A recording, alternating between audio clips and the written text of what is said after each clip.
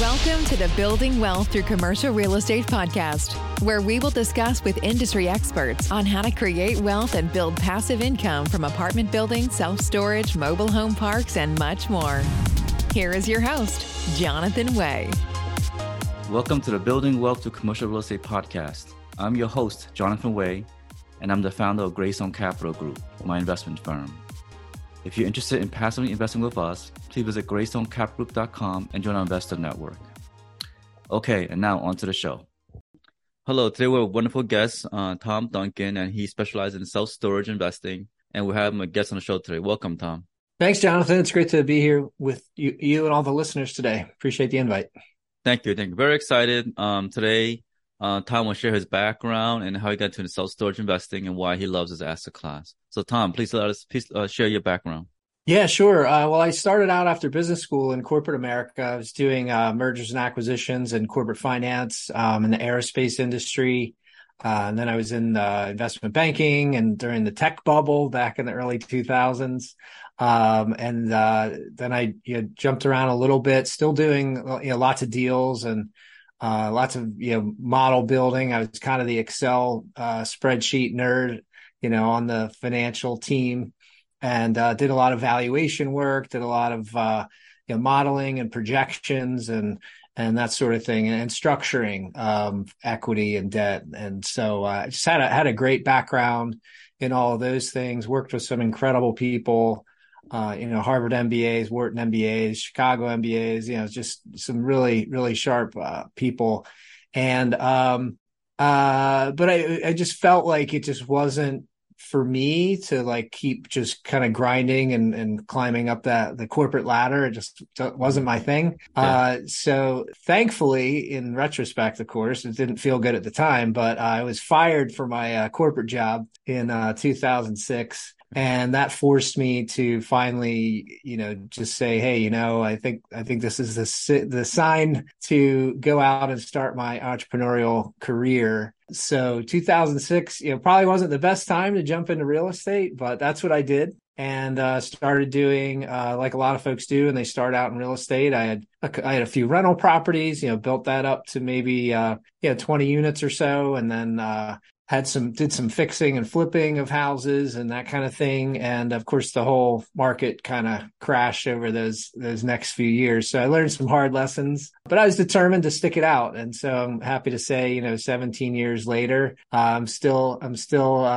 here, still on my feet. Had to, pick myself up and dust myself off a few times, because obviously, it hasn't been a straight line, from, kind of from the bottom to the top. But it's been a great learning experience, and I've learned a lot, and I've worked with some great people. And I'll take a pause there, Jonathan, but happy to kind of jump into self-storage if you want to know how I ended up there. No, that's a great story. I think sometimes your best thing is when someone lets you go. It happens for a reason. That's and right. I think there's a higher purpose for you to do something else, which you love, which is kind of like me, very similar background, came from doing taxes, Big Four. And then I was tired of the corporate life, so I left and I started creating my own real estate firm. Mm-hmm. And we focus mainly on multifamily and self-storage. So, okay. I love both asset classes mainly. Yeah. And so that's great. So in your situation, there was a catalyst that made you change in your life, which it happens in every single person's life. When they go through a life journey, you're going to find that. And you started buying some residential homes, is that correct? That's right. Okay. Yeah. Thankfully, I'm out of that business. I know it's a good place to get started, but it's not very scalable. And I had a friend tell me way back when, he said, if you want to make pennies, play with pennies. If you want to make dollars, play with dollars. So I was always wanting to start doing bigger deals. Okay, great. So when did you, realize that, at what year you realized that, hey, you know what, residential will not create financial freedom for me and my family? So what year was that? Yeah, that was probably, Jonathan, or I would have to say around 2010, 2011 is when I really started making the shift to other asset classes. Started out first shifting to distressed mortgage paper. So that was, and that business is still thriving today. In that business over the years, we've generated over $53 million of revenue. We've acquired over 10,000 loans in that business. So that's worked out real well for us. And so what it's allowed us to do is explore other asset classes. So we looked at hard money lending. And as far as business goes, we weren't very successful in getting that up and running. Although I am a big fan of lending through like my self-directed IRA.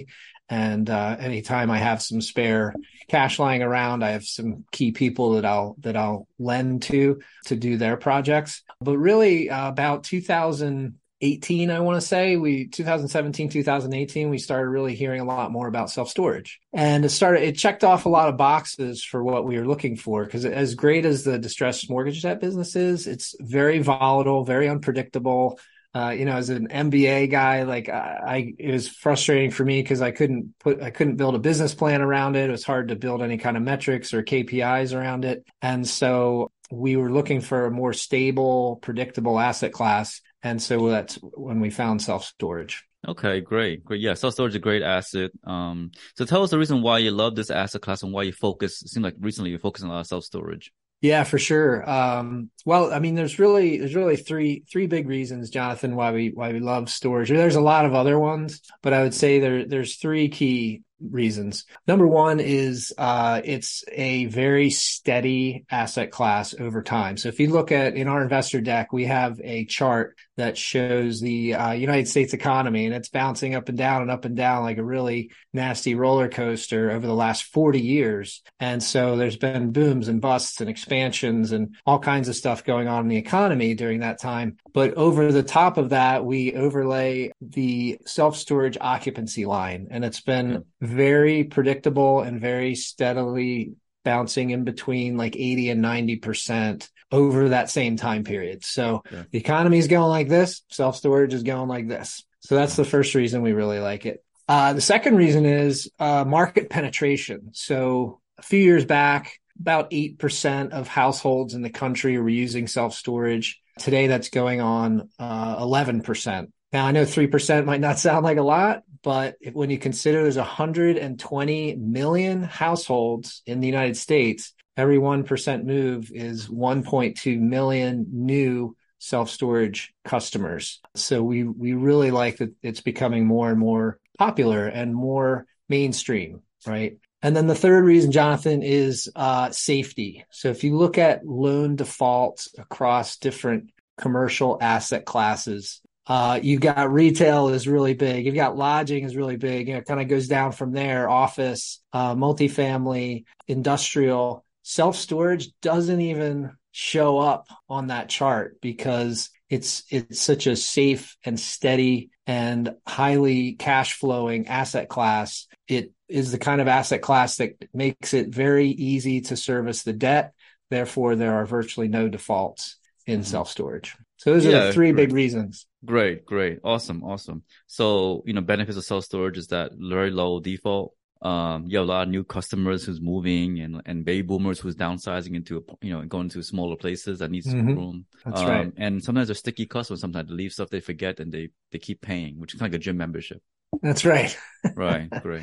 Awesome. Yeah. That's awesome. And do you mainly focus on like what areas, your hometown, or where do you normally acquire your self-storages? Yeah. It's a great question, Jonathan. So I'm actually based outside of Philadelphia, but our closest self-storage facility is about an hour and a half away because we're generally focusing our acquisitions in markets that are growing, where the population's growing, jobs are going there. There's infrastructure investments being made and those kinds of things.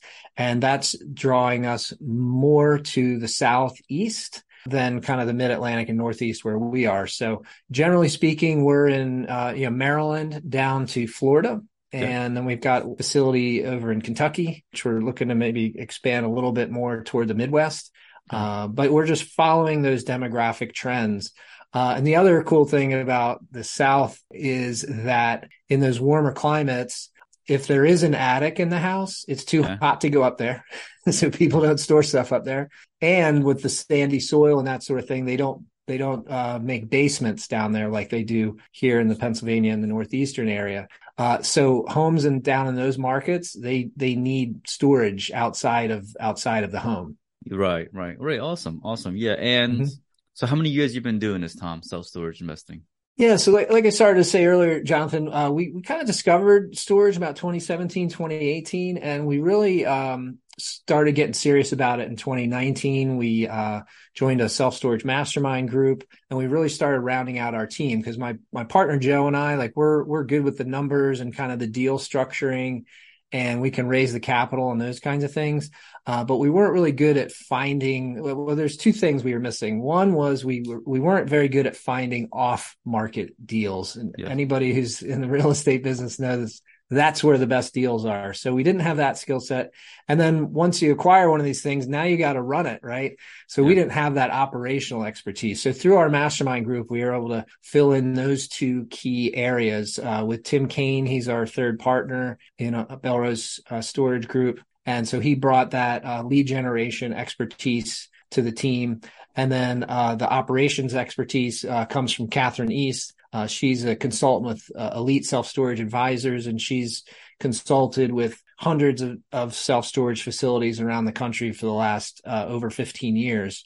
Yeah. So she's really good at kind of the transition from the old owner to our technology platform. She starts our marketing programs and gets our management software up and running and those kinds of things. Yeah. And then she puts a manager in place at our facilities. So we can then start to implement our value add strategy. So once we had that team together, we acquired our first facility in August of 2020, about 3 years ago. And we just closed on our 13th acquisition last month. We're about to close on our 14th acquisition this month. Excellent. Congratulations. Thank I know you. it's been challenging these days to find really good deals. So I guess Tim McCain, your model, will find off-market deals and try to get those, right, through his strategy and I guess relationships. That's right. Yeah, we've really spent a lot of time honing that process, Jonathan, because really, I mean, that's such a huge value driver for Belrose Storage Group. We use offshore virtual assistants. We use onshore virtual assistants. And I'll throw out a huge valuable nugget for people out there who might be looking for deals themselves. Everybody's sending letters. Everybody's making phone calls. The key that we're finding right now is actually going to the property in person and meeting with the owner, especially in the markets where we're focused. Mm-hmm. Kind of the more southern areas. And these are mom and pop sellers. They want to see, face to face who they're doing business with. And when we go there, they'll show us a stack of letters on their desk like this big. Their voicemail's full messages from people trying to acquire their facility. But we've had the most luck recently, just going back to good old, old school, shaking hands, kissing babies kind of approach. And that's really generated some good results for us here recently in this tough market.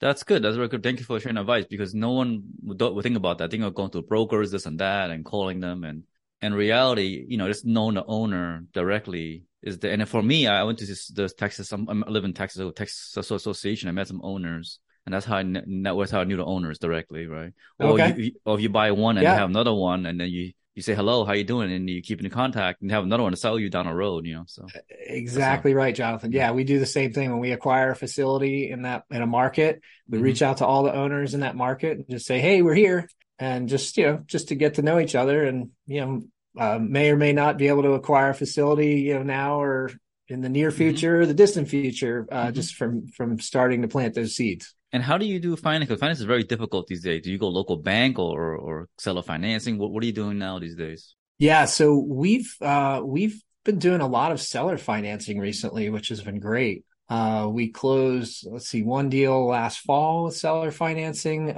We're getting ready to close our deal this or next month with seller financing, and then the one after that is with seller financing as well. And that's been great, because what we're finding is typically a seller will only want interest only payments. which lowers that debt service, which increases the cash flow that we're able to then pay out to investors. So that's a big one.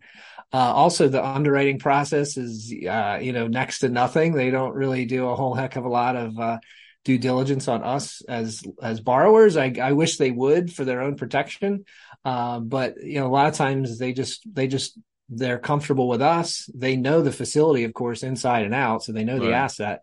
Right. And then it makes it willing for them to make that loan. And it gives them great tax advantages, because if they take a big lump sum right up front, then they have to pay taxes on that. And of course, nobody likes to do that if they can can avoid it. But that's been our big thing recently. But aside from that, it's been smaller local banks and credit unions where we've had the best execution on the debt side. And then as far as the equity side, we do investor syndications. So we reach out to our database of investors, and we have them putting up 50, 100,000, 200,000, and we give them a preferred return along the way. And then a profit split to get them to an overall kind of high teens kind of overall return. Right.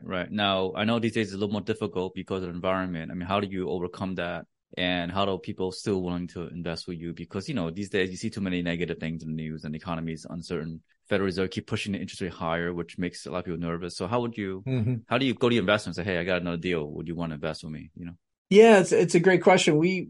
I guess what we've been able to do over the years is generate results, right? So at the end of the day, the investor wants to know that you're an experienced sponsor. You've been in the game for a while. I mean, we've been raising private money for 13 years. We've raised over 60, maybe going on $65 million of private money over the years. So, we're an experienced sponsor in a great asset class. We've got a solid team, so we're able to attract investors that, even though their times right now are a little uncertain, they're still investing with us, which is awesome. We love that. I mean, because that's at the end of the day, what we're trying to do is help investors meet their financial goals. Right. Great. And what would you say that, I know because you have the raising capital, and it's good to still trust you guys and show results, your strong track record, and you're able to source the deal, which is good. And you also to acquire deals and help the seller as well. And I guess the other question was, because I know these are the key points, is the raising capital, it's the getting the deals. And the question I had was, what kind of rate you're seeing? 4.5%, 5% for the seller financing? What kind of rate you're seeing these days? So seller financing, we've been around. We were at around 5% last, and the deal we did last fall. The deal that we're closing next month, or this month rather, is 6.5%. Yeah, and we're in that same ballpark, 6.25%, 6.5% for the next one. And what's the LTV? Is it 20% down, 25% down? What are you looking 25, at? 25% down. And is it a 30-year or 25-year amortization? Well, it's interest only, so it's just a 5-year term. Oh, interest only. Okay. Yeah. Okay. Mm-hmm. Okay, great. Well, that's wonderful. Thank you, Tom. So how do people reach out to you to want to connect with you? Yeah, sure. Again, my name's Tom Dunkel. I'm Chief Investment Officer here at Belrose Storage Group, and you can find us at belrosestorategroup.com. Also invite folks to look at our Facebook page, Belrose Storage Group. And there you can find my podcast interviews and other articles and things that we're posting, just trying to add value to the investor community out there. Okay. Thank you very much for coming on the show. I appreciate it. Mm-hmm. Thank you. Thanks for listening. For more information, you can find us online at www.greystonecapgroup.com. Check back weekly for new episodes. See you again next time.